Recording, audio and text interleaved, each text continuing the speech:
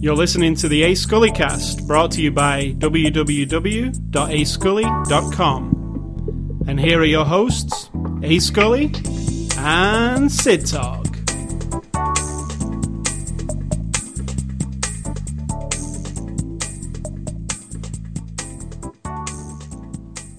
So Sid Talk, it feels like forever since we did a podcast. Why? We've done one every week, right? Podcast? Have Have you we ever forgot done it by... in a while.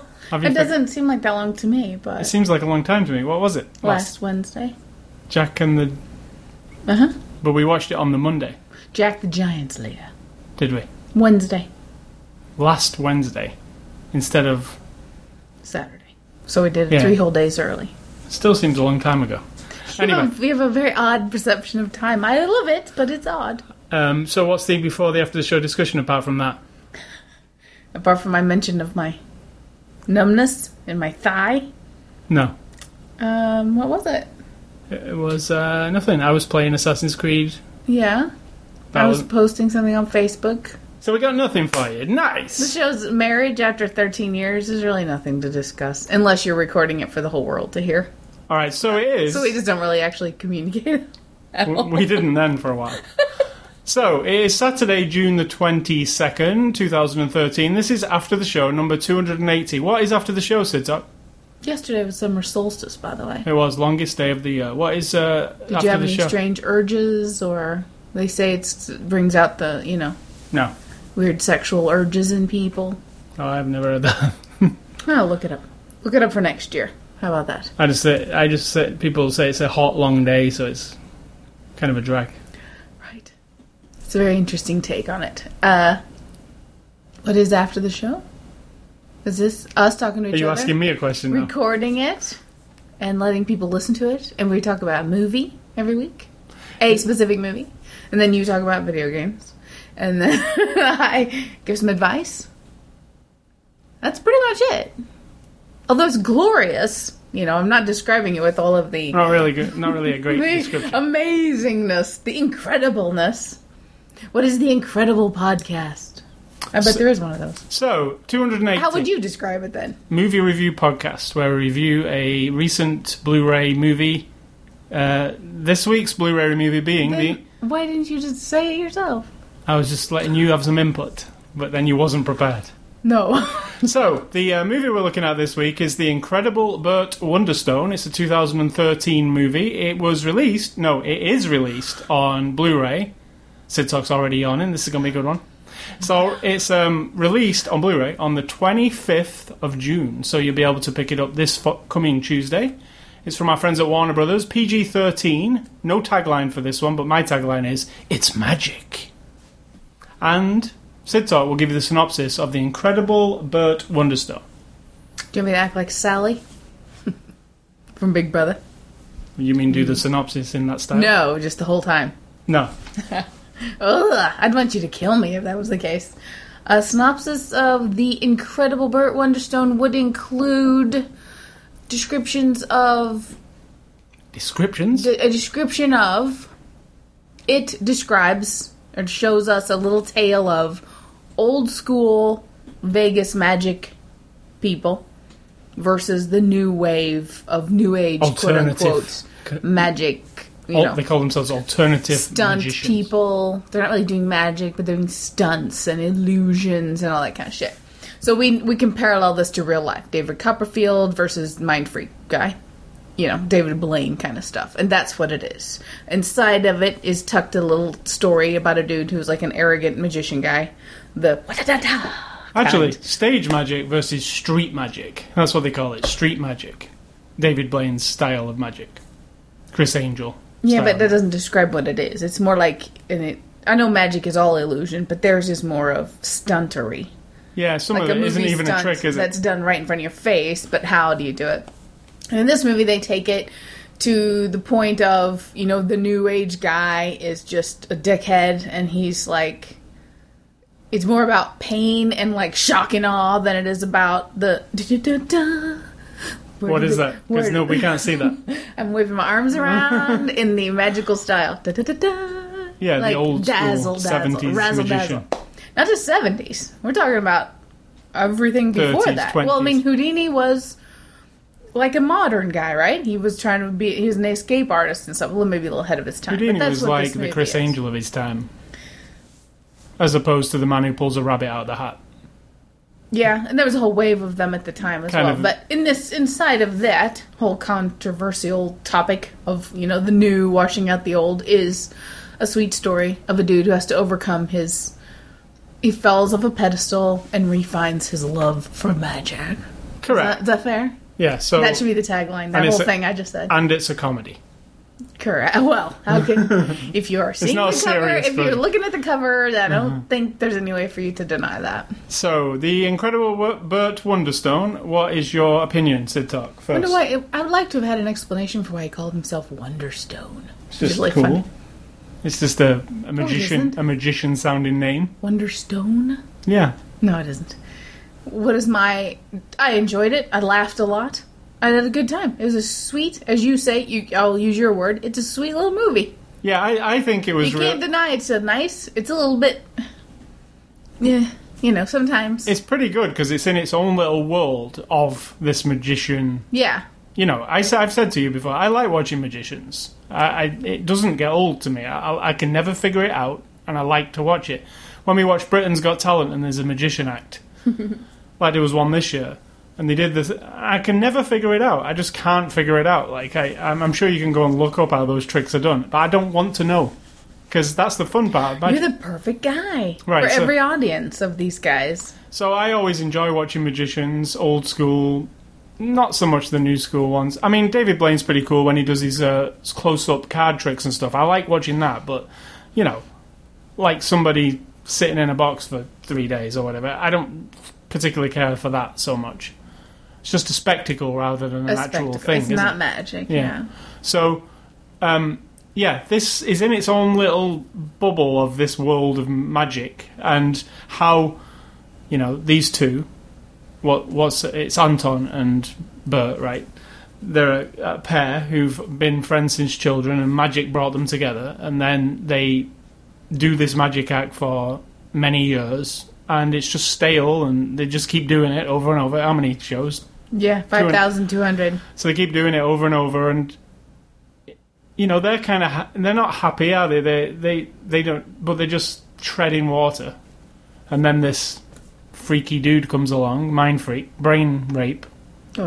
the brain rapist they call him, don't they? Oh my God. As a funny thing on the mind freak, but and then they're kind of forced to change, and I obviously guess the change isn't good. Like it's David not. Copperfield says in his interview in He the doesn't extras. change. No, he does change. I mean, he said- doesn't.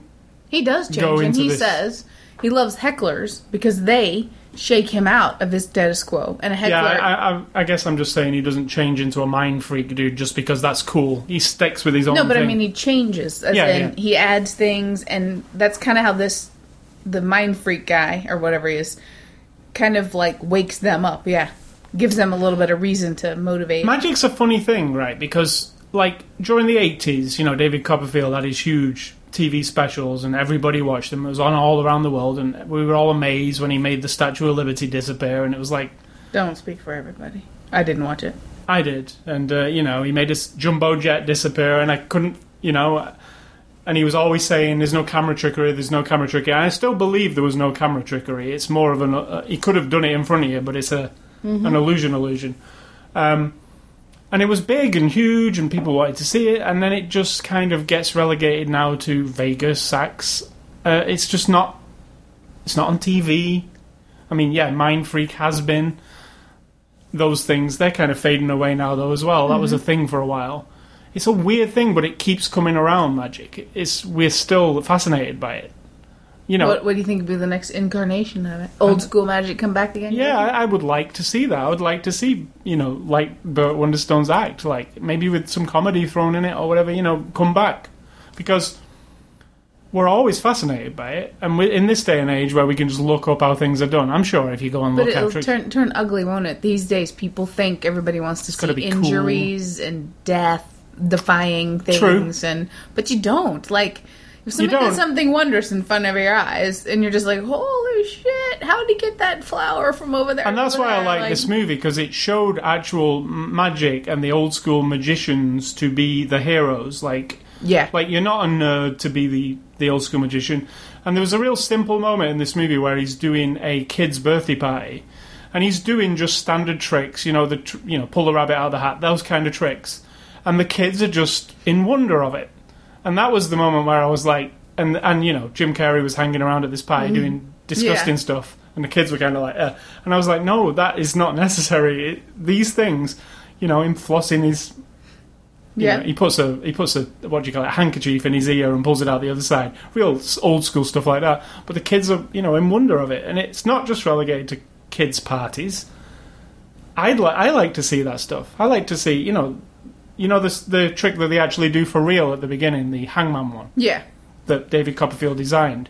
It's cool to watch. You can't figure it out. I've always been... Can you figure it out? Yeah. You know I don't want to say. I don't know how it's done. I still don't. The guy did it on Britain's Got Talent, actually. A very similar trick where he appears behind them. And I'm always like... That one I couldn't figure out. I don't even know how that is done, because he's there and he's there. When is he not there? Unless the whole audience is in on it, he didn't just walk around out of the camera view. And what I'm saying is, he's on the stage, he covers himself up, and then within, a tenth of a second, he is, 200 feet away from where he was? No, about 50 feet. Right. In that show, 50 feet away. Yeah, but sometimes it's further. It's right at the back of the audience. Yeah, coming down the stairs. And then I'm like, well, it's physically impossible. So obviously, at some point, it's not him, but he tricked me, and I didn't see it. So I think it's a cool thing. But I really like how this movie shows you that it's not. It's a nichey thing, but it's not dorky. It's actually cool. And the Alan Arkin character instills it back into him that. The salt thing. Look, this is... and that's probably CG. But, it doesn't matter. But I believe everything in the when you see an awesome trick and it wows you, there's something about magic. It's magic.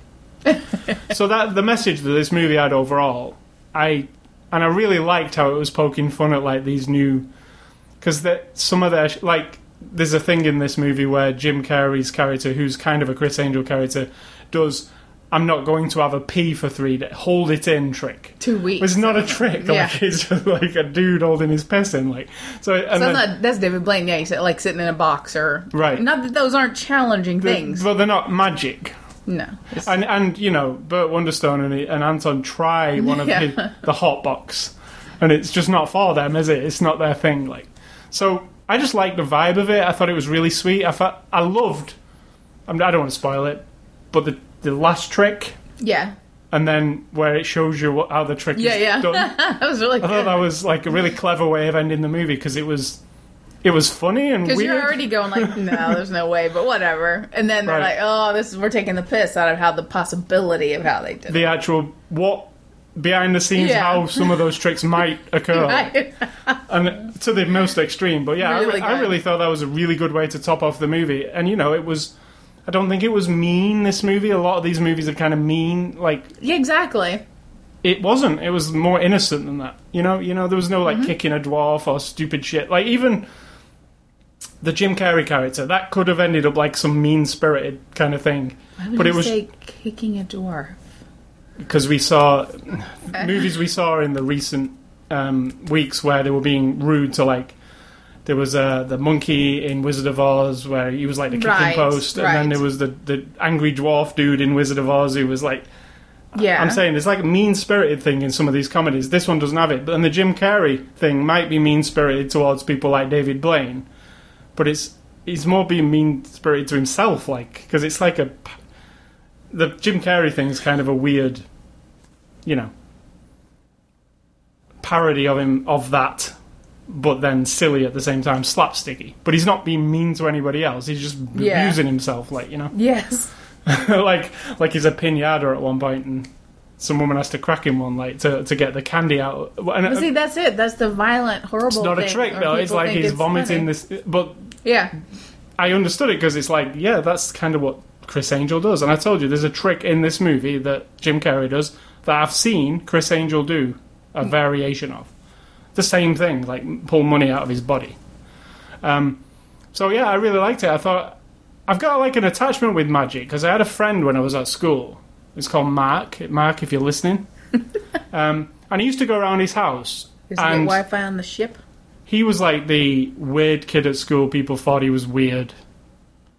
He didn't look weird, but once people caught on to he had this fascination with magic. He kind of got the mick taken out of him, at school. And I was friends with him, and I used to go around to his house on a Saturday afternoon, and he would always say, "Do you want to see a trick?" Because he'd be trying out all these tricks, and he'd been on... He was a member of the Magic Circle, and he'd actually done some shows. I don't know what that is. It's a thing in Britain. You have to be a member of it to be a magician. It's like their club. Right. And you have to sign the oath, and you're not allowed to tell people tricks. It's to keep magic. He was a kid. You're right. They take on, if you're good at magic, you can be in it. Right. So I would go to his house, and he would be a Saturday afternoon, and he'd say, "Do you want to see a trick?" And I'd say, "Yeah," and I would never be disappointed. It would never be, "Okay, just let me get my cards, and I'm going to, do a card trick." It was like, "Hold on a second." You'd go, I'd hear a load of banging, and then, a wardrobe would appear in the middle of the room. He would, come downstairs with this bang, bang, bang, bang. And it was a thing the size of our closet, 6-foot tall box. And he'd go, yell at his sister, come in here, we're going to show Paul this trick." And he would do a full magic, and he would do it, these guys... We were laughing at their staging, where they wave their arms around. He would do all that because he was real old school. Because this is 80s, early 80s. And he would have a suit on, and he would, do some small tricks, and then he'd do this big trick, like sawing his sister in half or making her disappear. And I could never figure out how it was done, and I was 2 feet away from him when he was doing it, because we were in his living room. There wasn't really much room to do anything. And since I always found it fascinating, and he went on to be a professional magician, for a job. So he went on a cruise ship and was a magician on a cruise ship. He might still be a magician on a cruise ship, but I've not heard from him for many years. Maybe he'll hear this and email me, ascully@ascully.com. But I've always had a fascination with it, and that was where it stemmed from, I think. And then I always wanted to watch magic stuff on TV, because he would always tell me, there's some magic on TV tonight. Most people probably don't know it's on, but if you watch at 10 o'clock, there's a magic show. So that's where I get a fascination from it. Do you have any history with magic? Did you like it as a kid, or nothing specifically? Were you ever amazed at any point in your life by some magic? You asked that question because I don't seem like the type to be amazed, do I? I don't... No, but even as a kid, you watch a David Copperfield show, or... I didn't watch them, no. Bobby Brady tried to... No, Peter Brady, I think, or Bobby Brady tried to be a magician once, and that was an episode of Brady Bunch that I was not particularly fond of. I don't remember... You avoided the David Copperfield show completely. I didn't avoid it. I mean, you never even caught it. Wasn't interested, no. Right. I really wasn't. And I'd say if I ever saw any magicians do, a quick thing, it would be on Johnny Carson. Right, yeah. Somebody would get up and do a card thing or a quick thing, if they did. And I just don't remember. It never really stood out to me. Well, that's my history with... And that's why I saw this was about magicians, and I thought, well, this is probably going to be fun. I hope they don't really... make fun of being magicians. And at first it can come off as, they're making fun of magicians, and they are in a way, but the actual overall message of the film is not making fun of magicians at all. It's actually it's making fun of the spectacle side on both sides of the old school and the new stuff, making fun of that you're trying to make this big giant thing of it, when in fact, like you just said, a small trick that a person does right in front of your face like that is more impressive and makes you have that sense of wonder that he says, this moment when you think anything in the universe is possible. Right. And I can remember thinking that as a kid. And the bigger stuff is just for, kind of reactions, whereas the little stuff, I think, is what makes it more interesting. This is the opposite to the little stuff, but I still remember seeing that special where David Copperfield made the Statue of Liberty disappear. And, I was young, and I didn't... If they say there's no camera tricks, that's fine. There is no camera trick. I'm young. I'm okay. And I remember sitting watching it, And he, it was real hyped up. He's going to make the statue, and he did. And I was looking, and it was that. Yeah. He did it. Like, he did it. I was sat there going, oh my God, this guy made the Statue of Liberty disappear. It was a done deal. I believe you. And I know it's an illusion, and he probably put a big black cloth up there or something. Who knows what he did? I'm sure you can find out now. But still, to this day, I don't know if they ever disclose that stuff, do they? Or do they? I mean, Penn and Teller I've always liked. Yeah, Penn and Teller's a good example of people that I now will watch and be like, oh, and sometimes it's shock and awe, and they know it. They do a bit of both. They know that the gore and the weirdness can pique your interest and tittle at you, and yet underneath it all are just these simple little sleight of hand, misdirection, all of that, and it's just, but they make it. Even now, I watch, and I know they're on TV, and yet I buy it. I'm like, okay, I trust that they're just doing it. The really interesting thing about the whole magic realm of things is not many people make it to be a big name magician, because you probably can't name 5 of them. Like Penn, Teller. I mean, they count as one. Copperfield. Who was before Copperfield? Who did he replace? There was somebody else huge, and then he came in. Wayne Newton is one of them, isn't singer. he? No, not Wayne. There's a Newton. Somebody Newton who's a magician too. Todd Newton. No. I forget his name. I can see him. He's similar to David Copperfield. Don't think it's Newton. He's real suave. But David Copperfield came in with his big spectacles, replacing what we had been used to, the guy or whoever before. But I'm saying you can't name a bunch of them, so if you make it big in magic, you're either lucky or very good at it, right? Like Penn and Teller. I mean, I don't really like Chris Angel, but he is good at doing an illusion, right? So, and he made it big for himself, and so it's a weird little. But on the other side of it, there's tens of thousands of magicians who never make it or are just enthusiastic about it. There's magic conventions where they go and do magic. Where people work. Cruise ships where people work. Loads of, Las Vegas. There's not just the big guys. Birthday there's parties. The small ones. And I was thinking places like Branson, Missouri. Sure. Those kind of places where you would have a magic show. Every touristy city, I would imagine, in the world. Yeah, Blackpool in England. I know. Illusionists. There's magic shows. Paul Daniels is our famous magician. Who, right. Again.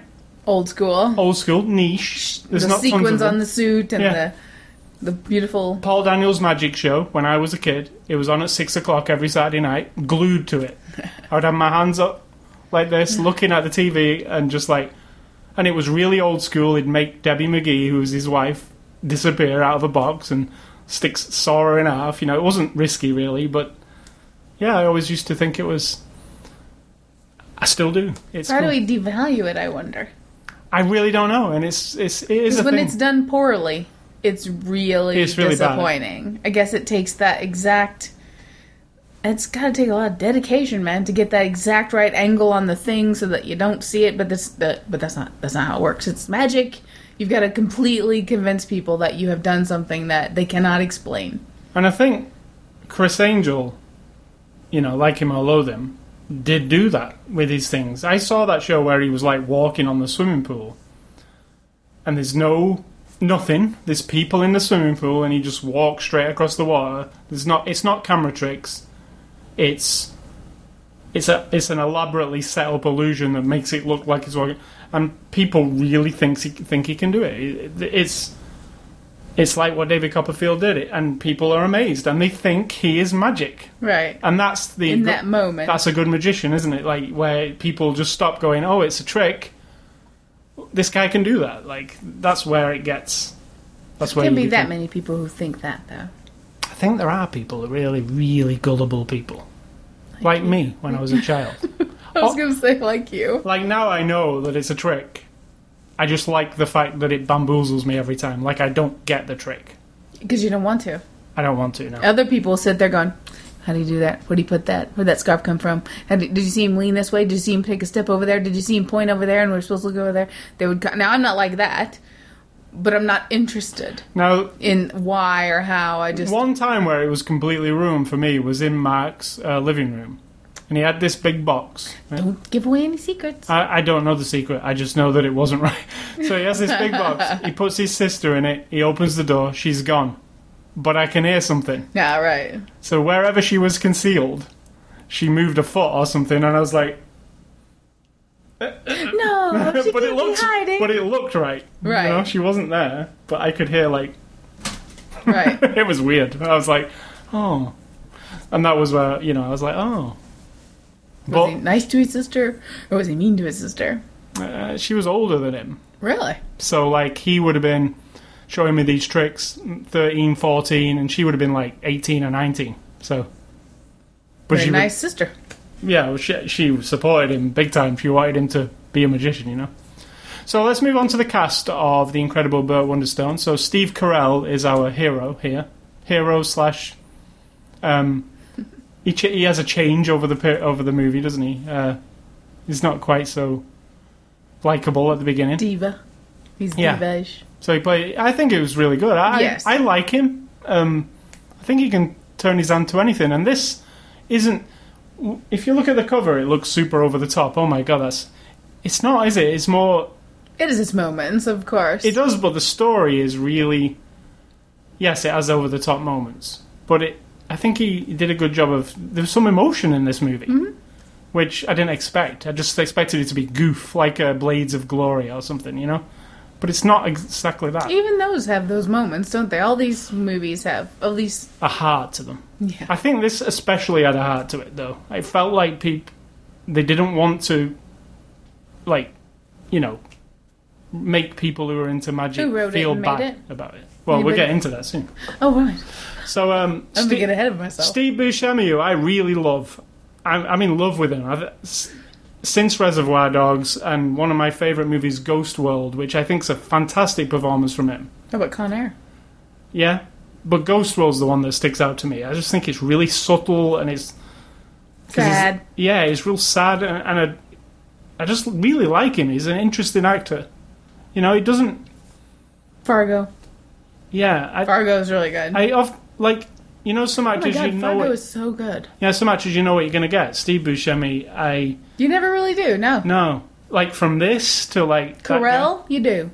Yes. Even Truman, Jim Carrey, you kind of know. I mean, he brings it like Yeah, this, Jim Carrey's pretty... but he brought something different, and I was impressed because there was that little bit of different something. But then he always goes to the goof factor. The Ace Ventura creeps out of him sometimes. Yeah, and I think it's just in him. I truly think, I do too. when we watch Austin in a play, and like you've seen him in our nephew, he's 16.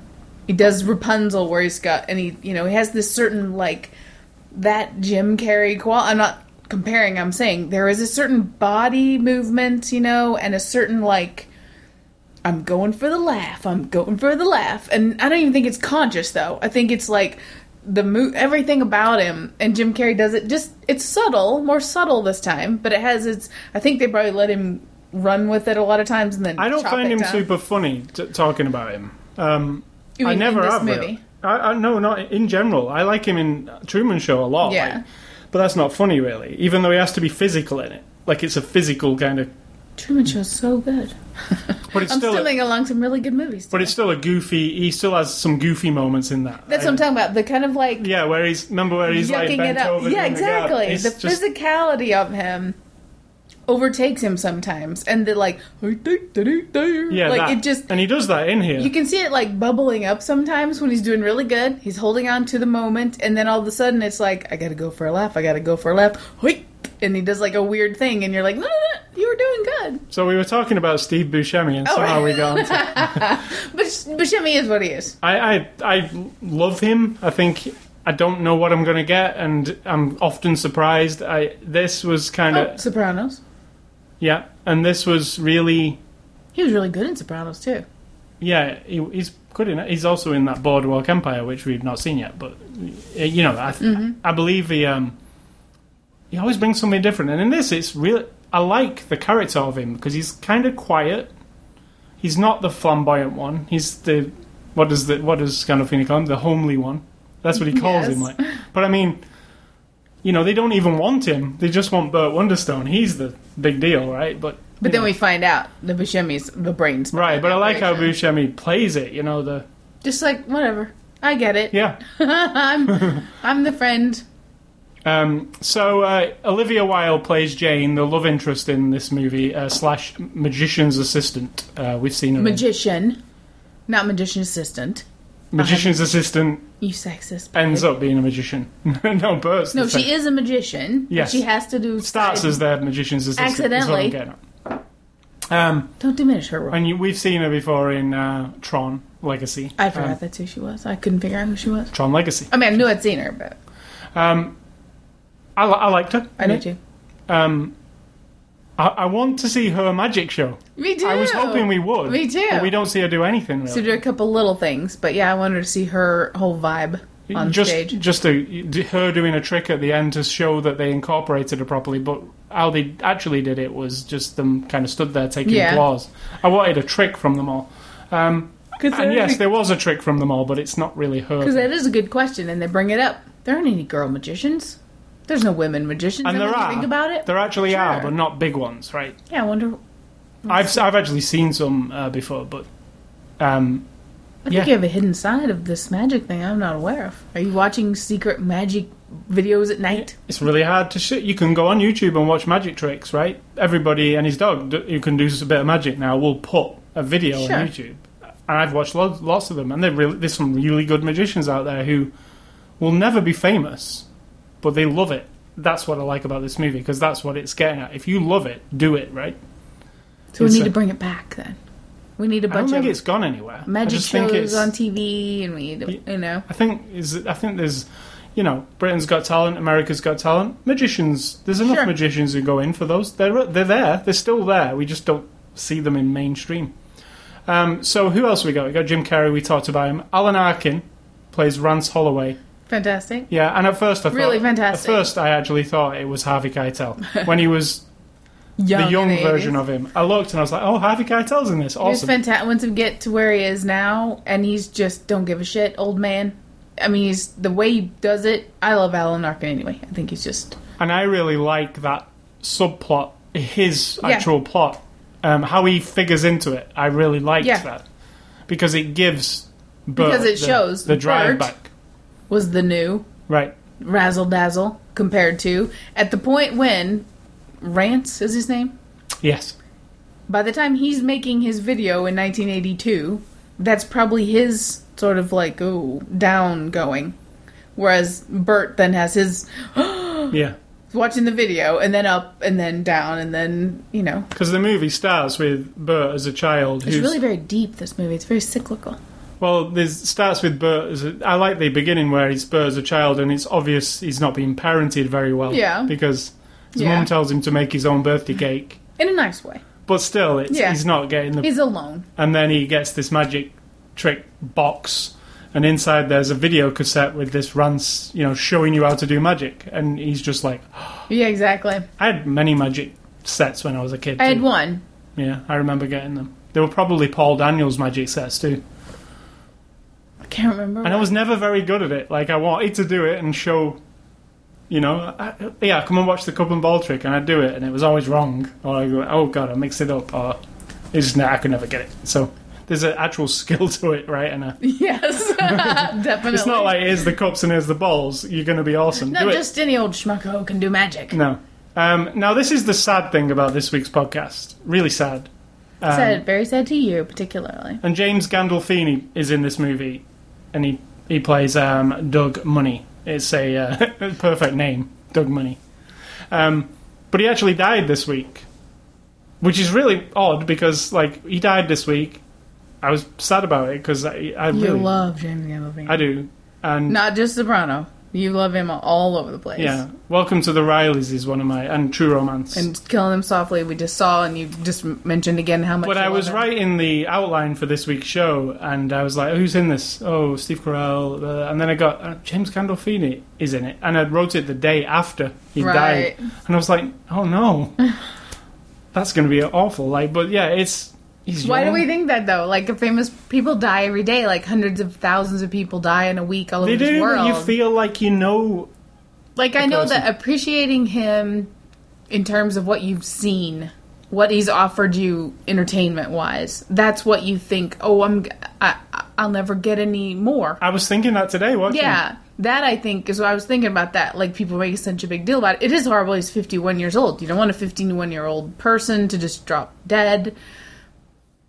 Then again, many people died very horribly on that day around the world, and I think that we have to put in perspective why you do feel a you miss. connection. Exactly. Like, this person's offered me his interpretation of characters taking me to places and in stories, and it's enriched my life in those moments. Because of who he is and how he does his job, that is enough to make you go to mourn the loss of that person. I guess that because it's really the only connection you have is this illusion of And there him. are moments you will never forget from him. Absolutely. And all kinds of actors. For me, it's True Romance, because no matter what, she, Alabama has to fight for her life with him. And you can never forget that. And you can never forget his portrayal of Tony Soprano. Love him or loathe him. You cannot forget it. If you watch The Sopranos... It's just woven in there. Yeah. In fact, they kept mentioning, no one really knew who he was, really, did Sopranos, and that was like Right, part of our lifetime. And it didn't come until his 40s, and it didn't come until he'd been in all kinds of stuff in his life. So I understand the mourning the loss of a famous person. It's just that you have to weigh it in terms of, well, what am I really mourning here? You feel bad for a young wife and a young kid and a 13-year-old son who have lost their father. And again, relatively, you have to put it in perspective. Lots of other fathers died on that day in this world, and sometimes in horrible, horrible ways. And so, sad to lose the future potential of a person. At 51 years old, you're just like, he could have been making movies and shows for another 40 years. And that's why I was watching this today, and this is just a goofy kind of role. But I was like, I like watching him, even in this role, and now I can't watch him again. I mean, I can watch him again, but I can never watch anything new ever. Yeah, like The Mexican, really good. Right. Really good. Different thing. Lots of things he's been in. Welcome to the Rileys, if you've not seen it. It's really standout to me. It is, yeah. And we saw Not Fade Away just recently as well with him. Yeah. Not the greatest movie, but I liked him in it. Always gave a good performance. So, rest in peace, James Gandolfini. Horrible. I totally shocked. It shocked me because... I know. Just because he's not like an old man. Exactly. I mean, I would expect Alan Arkin. Exactly. It wouldn't. If all of a sudden somebody said Alan Arkin died, Yeah, you'd be like, I would be like, yeah. But when they say somebody and you're like, wow, he's not much older than me. That's another connection you make sometimes. Is like, oh shit, like that's 5 years away, 6 years away. Speak for yourself. Whatever. And finally, I put down here David Copperfield, who actually plays himself in here. Who did not pass away this week. No. So, as far as we know. If you're like, there is David Copperfield, and he was quite funny. And he actually consulted on one of the tricks, or more of the tricks, probably. So this is directed by Don Scardino. Before you go on, I wonder if David Copperfield has ever gone through what they went through in the movie, where you are a phenomenon, and all of a sudden every show is sold out, and then you start coming out on the stage and you notice empty seats, and then you notice more empty seats, and you're like doing your thing. I'm doing my arm presentation. Yeah. You step out with the same da-da-da-da, and you look and you're like, holy shit, 20% of the people aren't here. And then are you just like mind blown by that? Like, what's happening? And then and then what do? You gotta do something crazy to like get people back? I wonder if he has to have experienced I think they that. really portrayed that well in this movie, the Very well. dwindling of the act. And what was my favourite part, I thought it was really cool, was where at one point in the movie, Bert and Anton are not together, so Bert's doing the show on his own. And because he's like, it's kind of just memory to him that he's done this show for 30 years or whatever it is. He's doing half of a dialogue with himself. But sometimes he forgets. It's like he's... He says, because he's supposed to be including his partner and he has to kind of exclude him. But sometimes it's right and sometimes it's wrong, and it was obvious.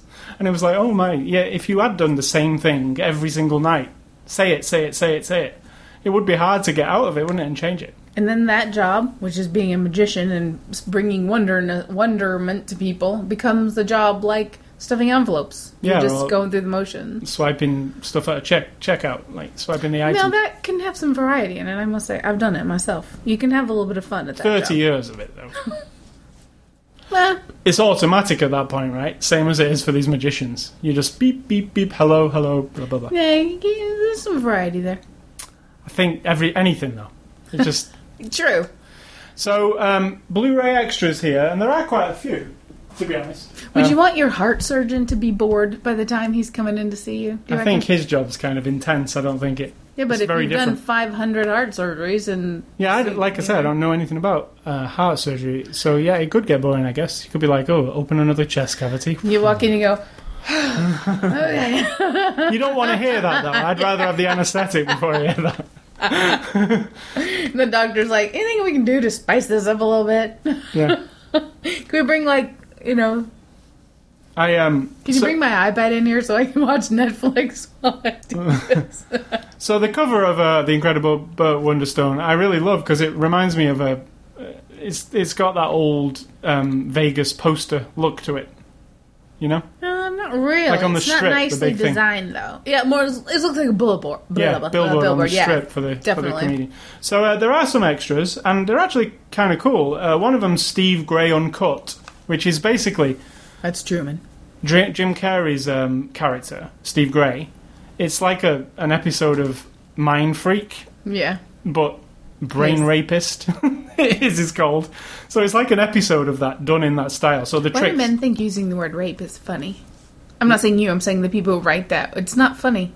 I understood to it make because they're him trying seem to like a big extreme and, you know... Yeah, but it's horrible. It's violence against women or It is, yeah, but he's... children and... You know, it's similar to a So you're Mind supposed Freak. to think he's a complete asshole because he uses that. Yes.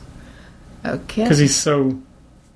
I like when he says when he's getting in the van and Burt Wonderstone's going to speak to it and he says, like, he gets in the van. Right. You keep talking. You keep talking and, well, I'll drive away. Because he wants to You ask me. pretend like I'm still here and I'm gonna go. Yeah, he's so full of himself. So, But that would be a thing I would love to say to other people sometimes. You know what? Yeah. You just keep talking and pretend I'm standing right in front Yeah, of you. and I'm just gonna move along.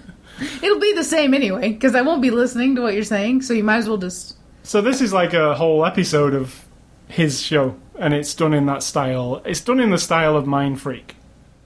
Somebody watched Mind Freak very closely. Well, yeah, they had to do their research. Did an episode of that. Then there's deleted scenes. Do you think that Mind Freak guy looks at that and goes like, "Oh my god, I'm ridiculous"? Or does he go? Or does he think I'm an asshole? Or I'm an asshole? Yeah. Is this how people perceive what I'm doing, or is he like, "Look, they're paying homage"? Or am I really a mind freak? Like, that's not me. That's not me. So there's deleted scenes and alternate takes, over 20 minutes of missing scenes. They're not the best, really. There's a couple of good ones. I can't fall asleep, so I don't know. Yeah, I'll be honest. there's a couple of good ones. There's an alternate ending, but the ending in the movie's better. Yeah, definitely. But yeah, they're there, 20 minutes worth. Then there's something called Making Movie Magic with David Copperfield, which is pretty good, because you actually get David Copperfield telling you about his involvement in the movie, and he does some cameos in the movie. And he shows you his footage of the trick at the beginning, like what he presented to them. Here's a trick you can do. And then there's a gag reel, which is a gag reel. Fluffing lines. Nobody's gagging. No.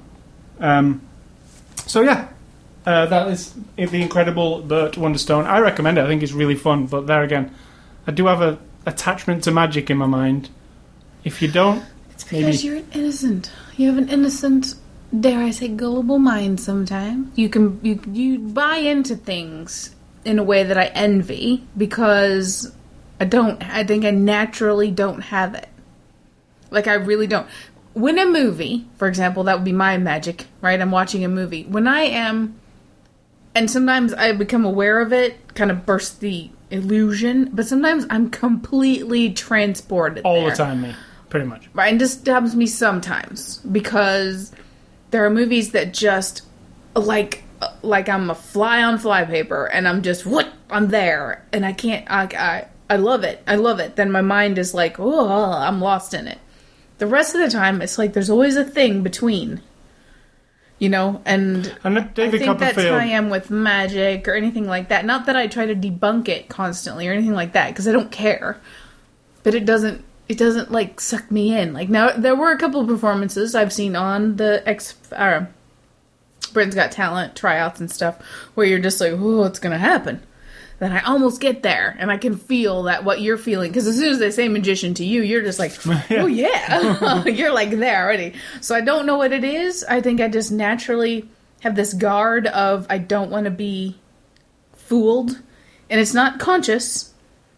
It just is. But movies and certain, like when I watch Star Trek, and I'm not bullshitting here, every single series, almost, even if I've got the tablet sitting over to the side, and I'm doing dishes or something, and it is on. Once I'm in that first 30 seconds, I'm in it. I'm on the Enterprise. I'm on another planet. Even though my body is over here, something about it sucks me in. I think that's why I love it so much. That's probably the first time it happened to me watching Star Wars when I was a kid. Right. Where I was like, you're transported. This is real. Like I just watched these people from space.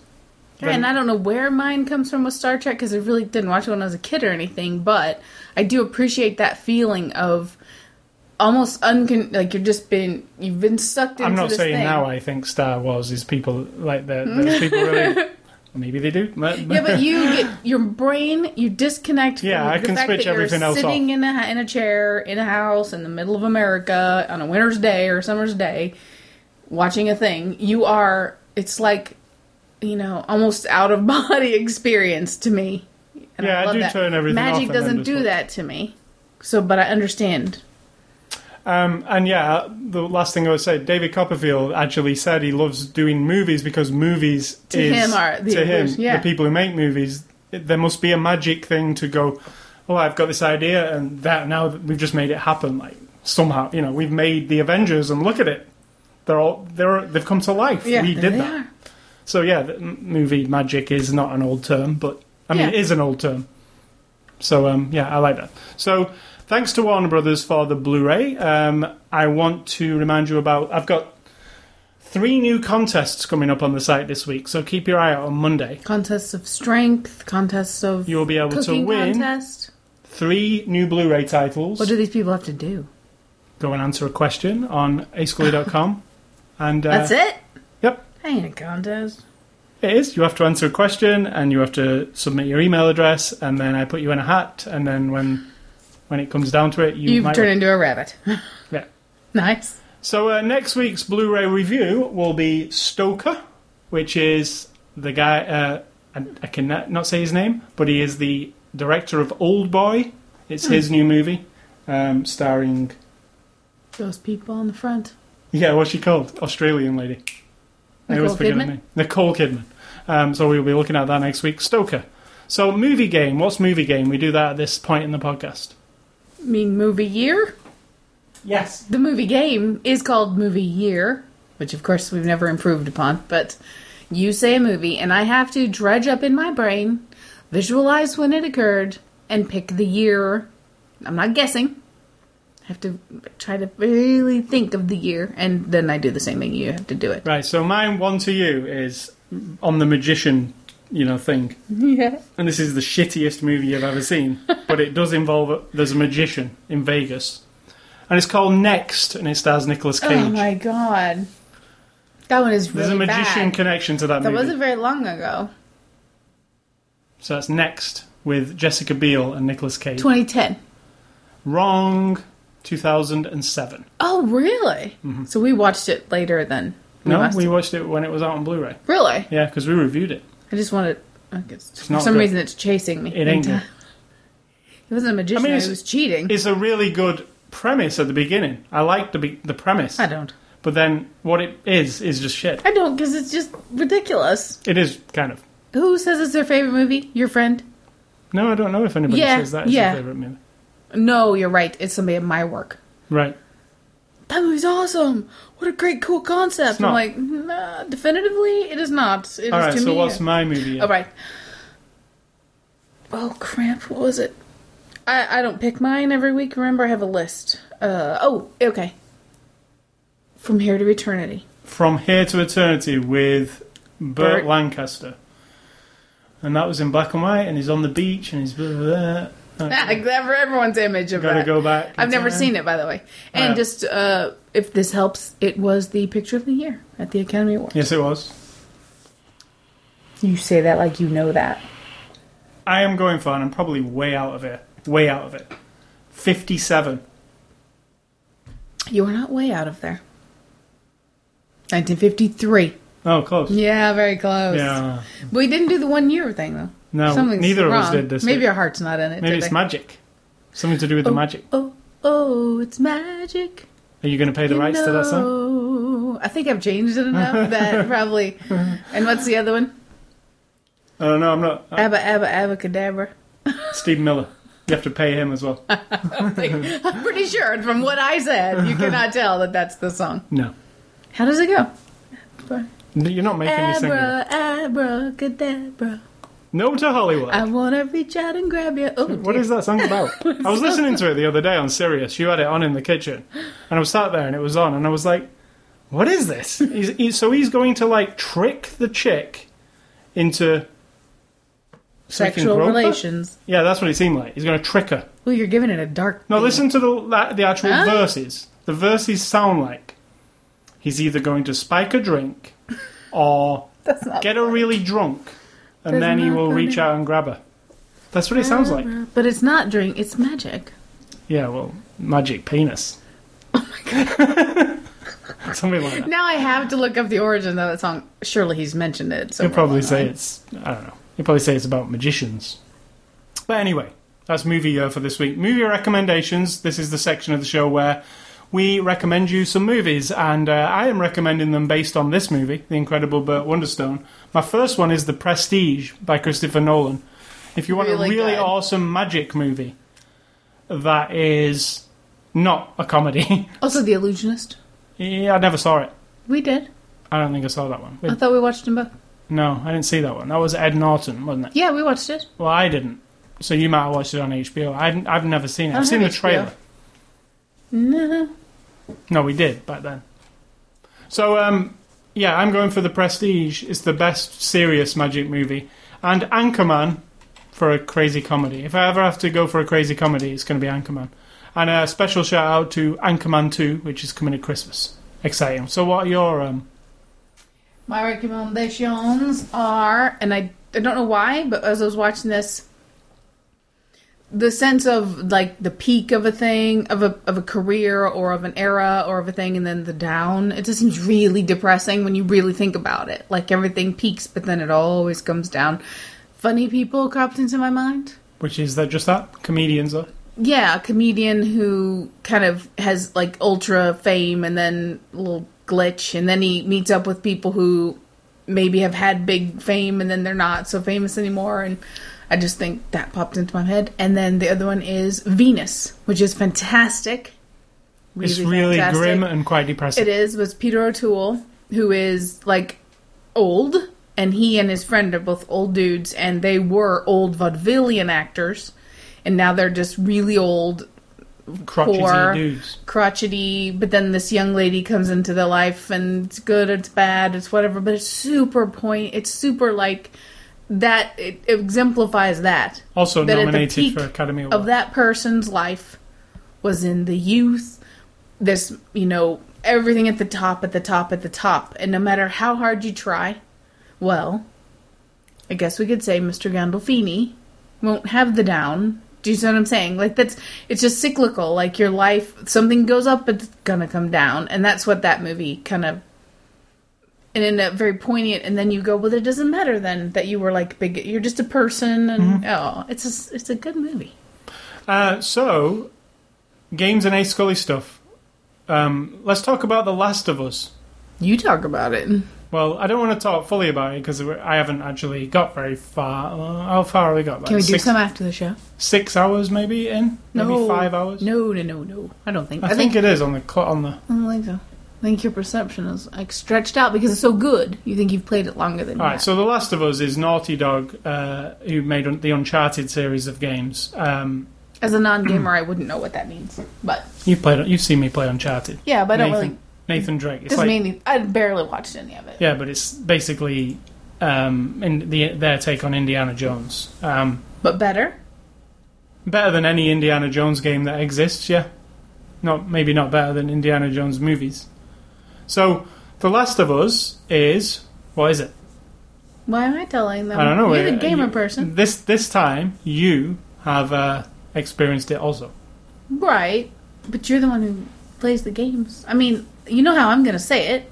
All right, The Last of Us is Naughty Dog's new game. I won't say it right. And it is their take on the end of the world. Is it the end of the world? Doesn't seem like it. The Last of Us. Seems like the end of humanity. That's not the end of the world. Yeah, that's what I mean. See, I wouldn't have said it not right. the actual planet No. ending. Or maybe it is. Anyway, there's a... We haven't gotten there yet. The guys who wrote the story from Naughty Dog saw this documentary, nature documentary, about this virus that is actually in ants, if you've heard of it. Yep, I knew exactly what it was about. And it's like a spore that these ants get, and then it grows from the inside of them out of every orifice of the ant, and actually changes the behavior of the ant because of the cellular. I'm not sure how.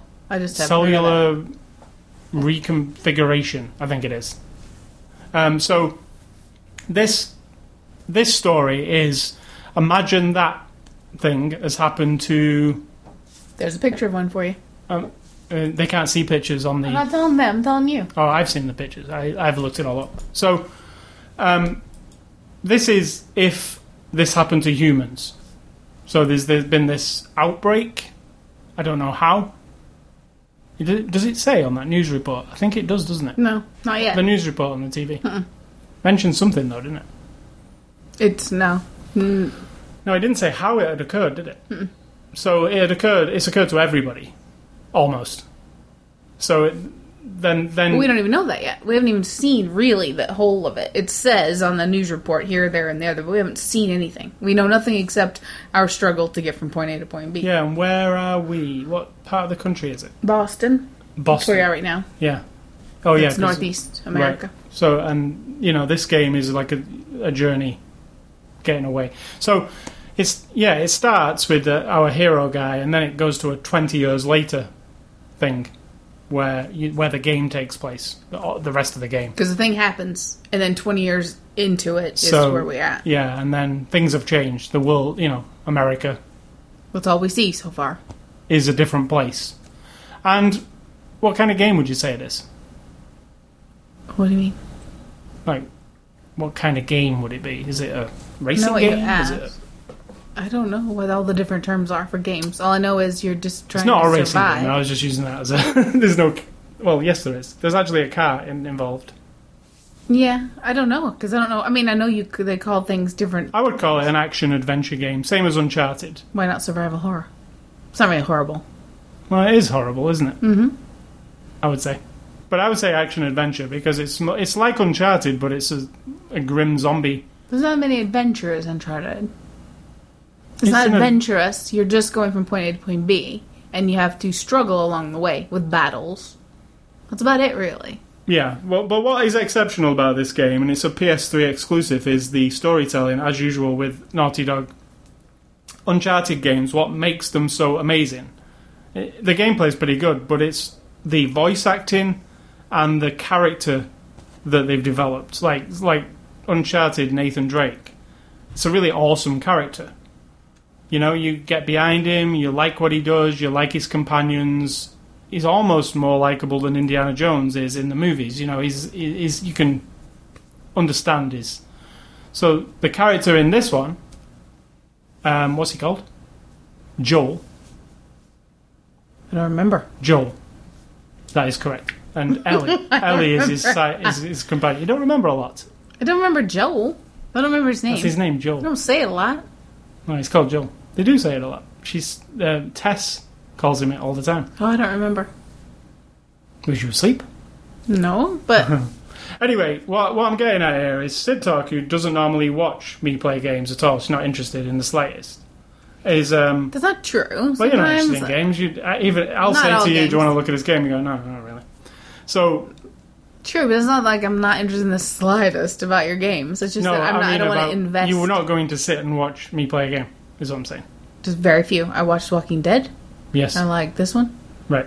So what do you like? I would probably have watched the Lara Croft games if I ever caught you at the beginning, and then you would... But the thing is, if I watch it, I don't want to just watch 5 minutes now and an hour later and then an hour near the end. I want to watch the whole thing. And why should I demand that you never play the game except in my presence? So I just try to leave it.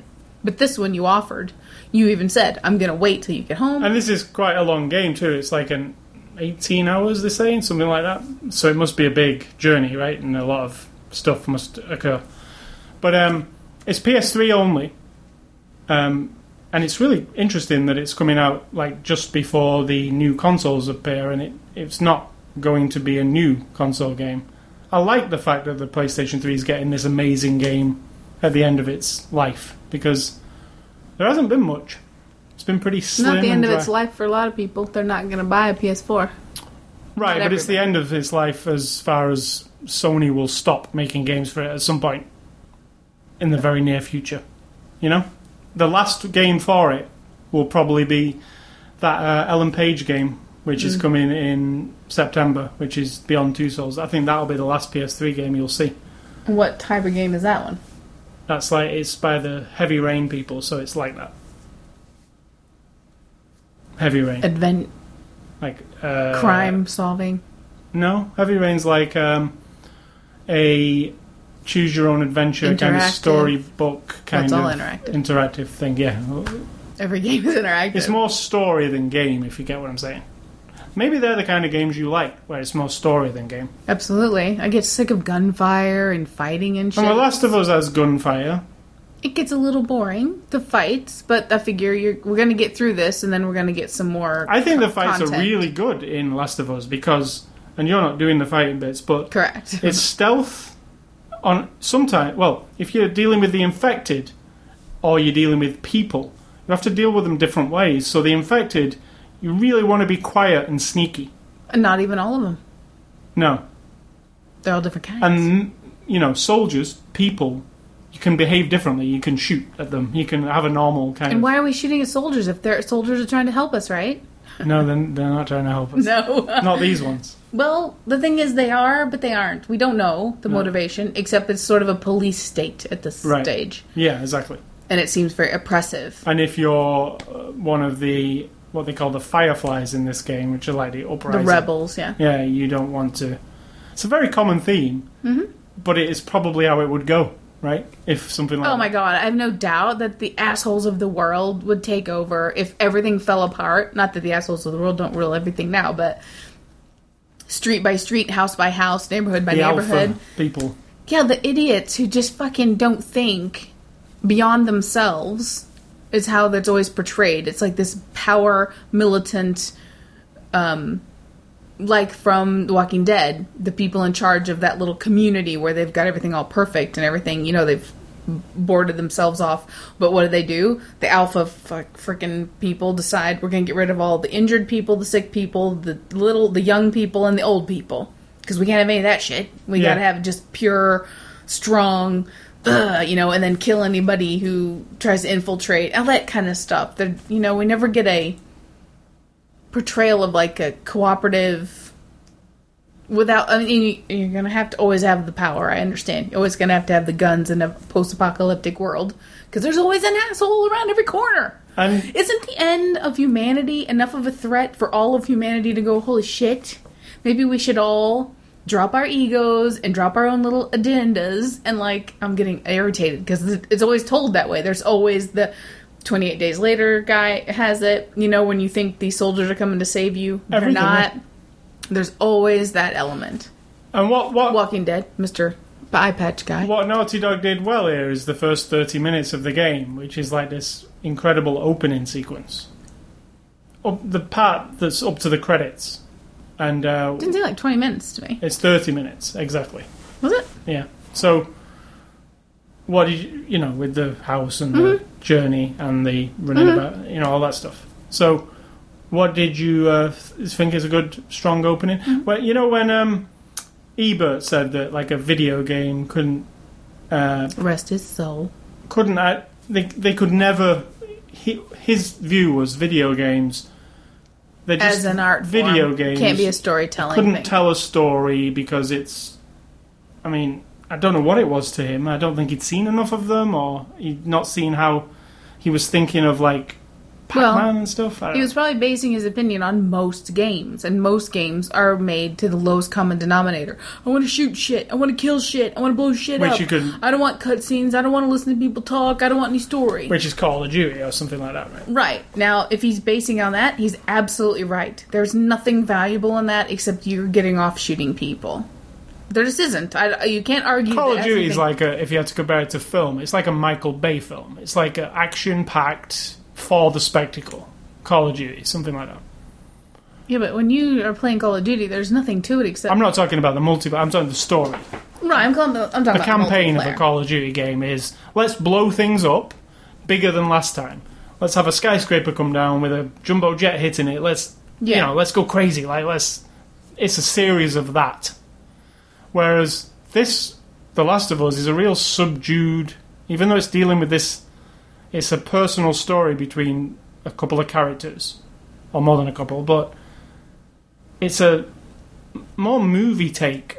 It's like a movie. It could brings have you been into the world. Means me anyway. Until you come to a fight scene, I'm thinking to myself, 20 years of 90% or however many humans are dead. What would it really look like? And is this close to it? And would buildings really look like this? And would wildlife invade skyscrapers? And I'm in it. I'm in it. And like, what would it feel like to have to climb through blown up communities and knowing that there's this infection and you gotta watch for this and then you gotta watch for the assholes with the guns, and it's like I get into it. So to me, as the non-gamer person, that does draw me in. And then all of a sudden you've got to battle them, and then you got to do it like 5 times in a row because they keep killing you. Then I'm totally sucked out of it. Then I'm like, because I'm not doing it. Then I'm just waiting for the next portion of the game that is story. right. This is pretty. I imagine it's pretty fun to watch the fight when it goes well, though. When there's a fight, all I care about is it getting over with. Because there's some cool parts in there where you have to like creep up on things. Yeah, but I and- don't care about the creeping part because I'm not doing it. Yeah, when you're doing it, if it's a different kind of like I took out a room full of dudes without actually firing a gun, like that kind of thing, where you're just sneaky or you. And as an observer, I don't. All I'm thinking is point A to point B. Let's And just get through this. The actual graphics on this game are the best I've seen on the PS3, to be honest. And I don't think it's more about the graphics. I think it's about the art design, how they've actually took real places and then got the artists to say, 20 years later, what would this be like if nobody mowed the lawn, if nobody Yeah. did anything? It was just, Yeah, what's downtown, what's down the middle of a city look like 20 years after... they don't go over the top with it. There are places where you think, really? But then you're like, 20 years. I can go out back, and after 1 week, the weeds are growing up between our rocks. Right. And I'm like, okay, multiply that by 20 years. There'd be no deck out there. It'd be like overtaken. So that's what it does to me. It takes me into a world that doesn't exist, that I can wonder about, and I can see someone else's take on it, and I like that. And I think video games can do it in a unique way because, like I said to you, if you're doing it in a movie and you need to make a whole series of cities, say they're travelling through several cities, all like that, it's going to cost you a hell of a lot of money. It's going to be some massive budget movie that you have to... Movies have to make choices, don't they? Do we do one city, or do we do all of the cities they visit, or do we only show, like... them inside the car in one city and just suggest that they're there. In a game, you don't need to do that because you can make as many cities as you want. It's not. So you might, if it's a huge journey through 7 cities, you can. You make it sound really simplified compared to how much work they have to do. No, I'm not saying it's easy. I'm saying it's not as expensive as a movie. Logistical, but even in movies now, whole cities are CGI anyway, so it's the same as a video. They are, and it costs a lot of money. And then they get to, when we're making a movie, do we have another city here that's fully decomposed, or do we suggest they went to that city and then skip the plot ahead of it? In a game, you can afford to stay in area. You need to, don't you? You need to be in a city for a long time. And the art design here is fantastic. I think it has its gamey moments, but from art design perspective. Yeah, and programming probably, I guess, from game design looks There's certain things that people kind of merge into each other, and things come on the floor that aren't supposed to, like the way the water falls on the floor is kind of like very computery looking, but then you zoom your eyes out and everything else looks right. So I had a few, because I'm not playing and I'm not looking at the same things you are, I'm looking at everything, then sometimes you catch a glimpse and it of has that. like amazing lighting, because there's a lot of parts where you have to use a flashlight, and very good. it's very grim. Sounds are good. Yeah, it's Naughty Dog. I've heard lots of this game got 10 out of 10 across the board, like all the magazines and websites. Aside from a few, give it like a 4, but there is always that. The jerks. Yeah, They don't agree with us. I agree that it's really, really top-notch game, and it's only on the PS3. And you know, if this was earlier in the life cycle of the PS3, it'd be a game that would make me buy one if I didn't have one. You know, it's the kind of game that I'd have bought. Well, I did buy a PS3 to play Uncharted, another Naughty Dog game. It's like Naughty Dog would just like be the thing. What other things have they made besides Uncharted and this? They did. Did they do Mass Effect? No, that's BioWare. They did Jack and Daxter. Jack and Daxter. And that's it. Yeah. So their track record is They've been with Sony. 3 franchises. Yeah. And this is like all the games they've ever made. Jack and Daxter is a cartoon. Yeah, Jack and Daxter. It's and they did 3 or 4 of those. You know, like Sly Cooper, that Sucker Puncher. I like that. And Sly Cooper went on to make an adult-oriented game, which is Infamous, which was, I think, an adult version of Sly Cooper, because it feels like Sly Cooper to play, but you're a superhero in a city. But the scaling and it's very similar to Sly Cooper, but you don't give it your kids, because it's not for the kids. So yeah, I recommend Last of Us. You know, if you like stealth gameplay, you like horror, you like, you know, I only wish that Capcom, who make Resident Evil, would take this template and bring Resident Evil back to reality, because Resident Evil's just got crazier and crazier and crazier. Not the movies, well, the movies as well, but the game has just got so bogged down with all its stuff, its characters and its stuff. I wish they would just go, let's just forget Resident Evil, what has come before. Let's start again with a haunted house, not a haunted house, an invaded house, big mansion or whatever. But that's the same as the first game. No, I don't mean make the first game. I mean, let's strip it back. Like, let's not have all this crazy stuff. How about in a mall? I mean, that last Resident Evil 6, it was terrible, right? And one of the reasons it was terrible is it had 3 stories in one game, and it was really convoluted. It felt really Japanese, if you know what I mean by that. Japanese have like a really different way of presenting things. Like, it's almost like anime. Like, it's really over the top, and dialogue is very stilted. It's odd. And you can always tell when a game's Japanese because of that. It's not the same as Western storytelling. Right.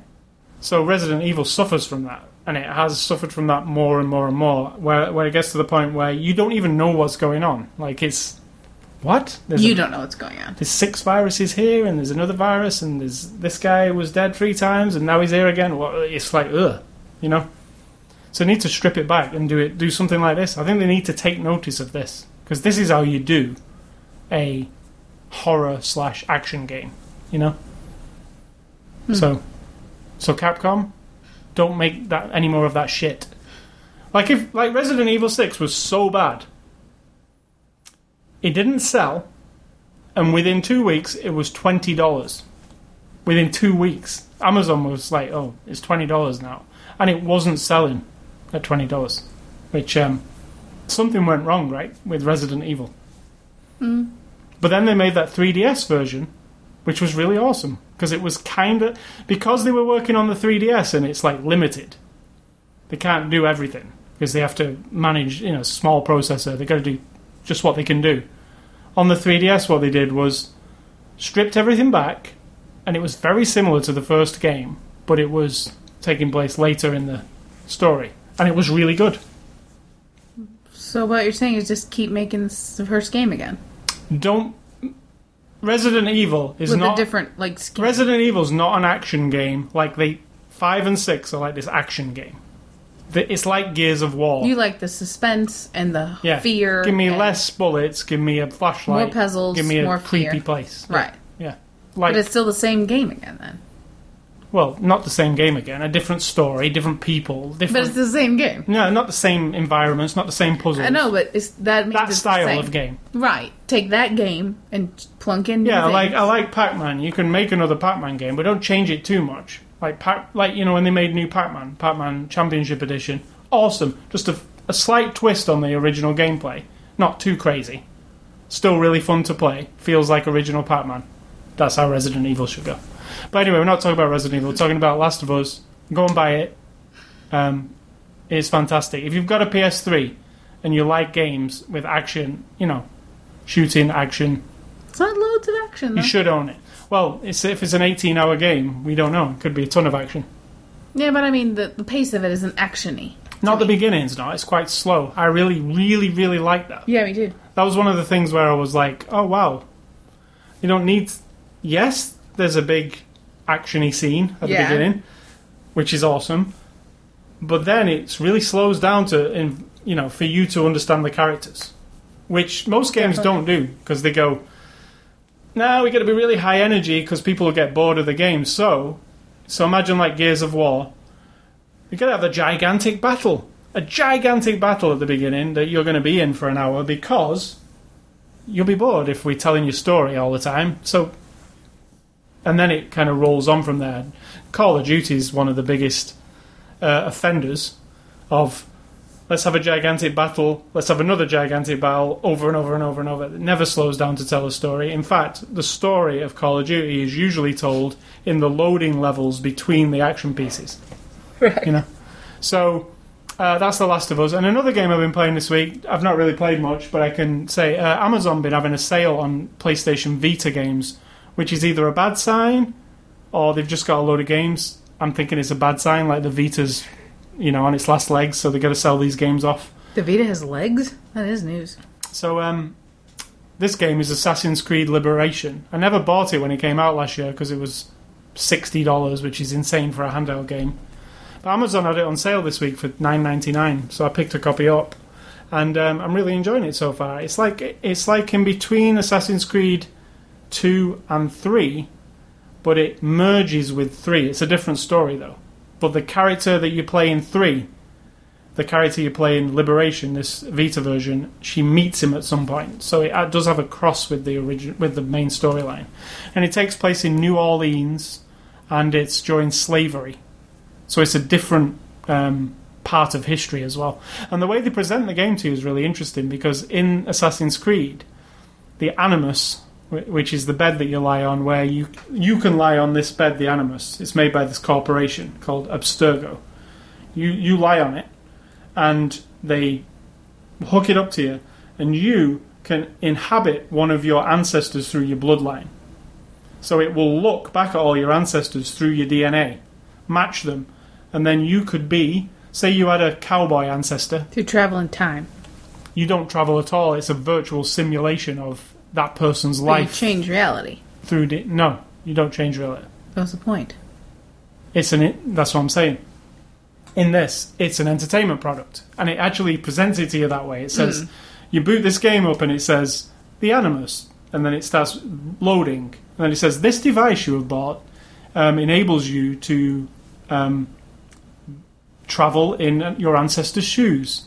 And then it's like, your ancestor is, and then it goes, and then it comes up with this girl who is an ancestor of yours. So they've never really presented it that way. What they're presenting it is this company is just using this as the Animus as an entertainment platform, like just for people to, well, I've always wanted to see what the cowboys were like, and you experience it. Versus what? What it's like in the other games? Versus what you are in real life, which would be in the future. In the other games, how's it presented to you then?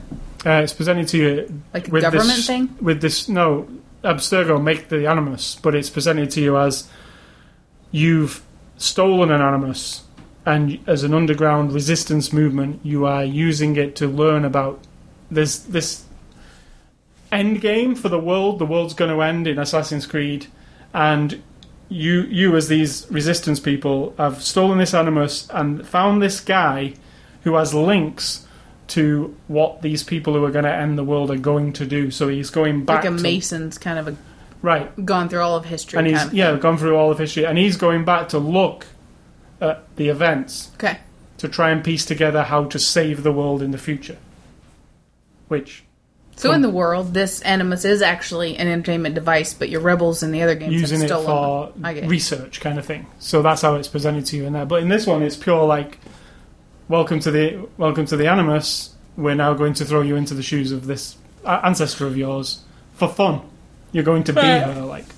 So that is Assassin's Creed Liberation on Vita. It's $10 on Amazon, but it isn't anymore, unfortunately. It's probably $50 again. So you've just tantalized them and ripped it away. Yeah, but actually, go and look in Amazon's Vita store. There's a lot of games for $9.97. Quite a lot of them from launch, like Wipeout and good titles that for $10 it's pretty crazy good value. Because the little memory card that the How game much is a Vita now? they never price dropped it. How much is it? $250. Shit. Still It's $250. a little pricey. It is expensive. It's a really good handheld. I use it all the time. I love it. I think Sony did a really good job with it. I think people didn't understand what was different about it to the PSP. That's $80. Yeah. It kind of looks the same, unless you use it and then go, oh no, it's not the same. The Vita's nothing like the PSP. It's YouTube, Netflix, all of that stuff on the Vita. You can use it for everything. I think the public don't understand it. Maybe when the PS4 comes out and they do all this Vita PS4 stuff. I And thought you were saying the Vita was maybe going away. well, they're saying that they said at E3 the Vita isn't going away. We have a plan for it, and it's an extended plan. But it kind of contradicts what they're actually doing because they haven't been putting out any games for it for quite some time now. I think there's been about 4 months without a game. But maybe it won't be like the game. This game came out for your PS4, and as a supplement, you can use that your might Vita, happen yeah. because they've been doing this cross thing with the PS3. So I imagine they've got some kind of plan with the Vita and the PS4, and maybe a side effect of the PS4 coming out is they'll do more marketing for the Vita, which might sell it more. But they have to drop the price. It needs to be You can't charge $3.99 no, for your and then console. $250 for your handheld. No, you can't. So it needs to be. You can't charge $3.99 for the thing anyway, but they're going to. It needs to be $150, I think, which is what the 3DS goes for. About that price, where people can go, oh, it's not actually. It's not actually as much as a PS4 almost. How about $99? It would be great, but I don't see it because they've still got the PSP at like $80. In fact, I'm looking at it. I think like $49.99 would be reasonable. It's pretty badass though. What it can do. Doesn't matter. It's just a gaming That's the thing. Yeah, but it's not though, because it's it's pretty good. My perception is it's just a gaming thing. Therefore, It's you. the value is lost on me. $49.99 is less than a game though. And games should be $5. You know my mind. I don't see ever it being $49.99 unless you pick one up at a yard sale. But I do see it being $150 at some point. Not soon, because Sony aren't like that. They might drop the price of it when the PS4 comes out, but I bet you any money they drop it from $250 to $199. That'll probably be as much as they knock off it. So that's Assassin's Creed Liberation. And that's it for my Games and A-School stuff this week. So Sid, what is for dinner? Because I am very hungry. Morningstar prime burger, roast potatoes. I'm gonna roast this up some potatoes. We'll pan roast them. Oh, that's good. Tomato soup. I think That's- sounds good. And I got some chocolate cookies. Some new. I know you're off the cookie thing with your tea, but these might. I didn't give any last night, so I'm giving you some tonight. And that's it. And my advice is very simple. Would you like to read my advice to people? And this is to everyone, and including myself. So don't take it personally. Jesus criminy, don't take it personally. Yes. It's like in this world, you can't say your opinion to people without them thinking you are taking a little ice pick and poking it straight at them. If I say a comment about a lot of things, about a thing in general. For example, if I say it on Facebook, if I say it in a group of people, if I post it on my website, There is not one single individual person that I'm thinking of. Why do people think that you're poking at them? So I'm going to say, in general to everyone, would you like to tell them? Yeah, it's very short and sweet. That's what it's. Get your head out of your arse. Oh, you say it much better than I can. Yeah, get your head out of your ass. You're not the only person in the world. I mean, you're not. If I make a comment, not just me meaning anyone. If someone says a comment about a fill-in-the-blank, religion, politics, idea, belief, opinion of a game or a movie or a music style or a sporting team, and you don't agree with them, it doesn't mean they're insulting you. For goodness sake, it means they have a fucking opinion that isn't yours. I'm so sick of people. It frustrates me.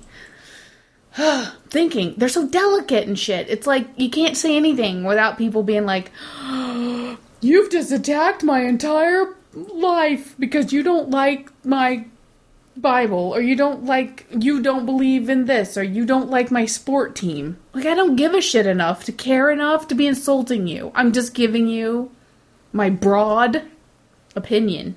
If you want to get into a discussion with me, then be prepared. Because if you're going to say some shit that I think doesn't match up with what you've said before, or it doesn't have anything to back it up, then yeah, it might be between you and I, very, very specifically. But I just want to say that to everybody. Just get your head out of your ass and, like, look at the whole... I mean, get your head out of your ass, as you say it so eloquently. And, like, look at the whole world. Like, you're not the center of it. You're not it. You're not it. You're really not it. Okay, so saying that, Sid Talk, you're not it. Exactly. I am not delusional. I am nothing in the world. I am something to a small portion of people in the world.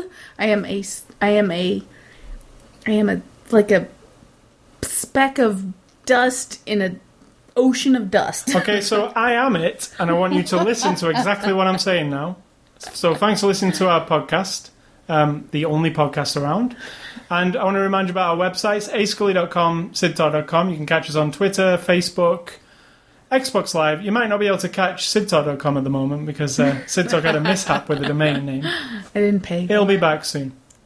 You can catch this podcast on the RSS feed. Just go to ascully.com, click on the word podcast, or go to the iTunes Music Store, the Zoom Marketplace, or email me at ascully@ascully.com for feedback. Don't email Sid Talk because the domain doesn't work at the moment. And there you go, it's fixed. So that my email might not have been working. It wouldn't have been for that explains for a while. it. And since the 18th, actually.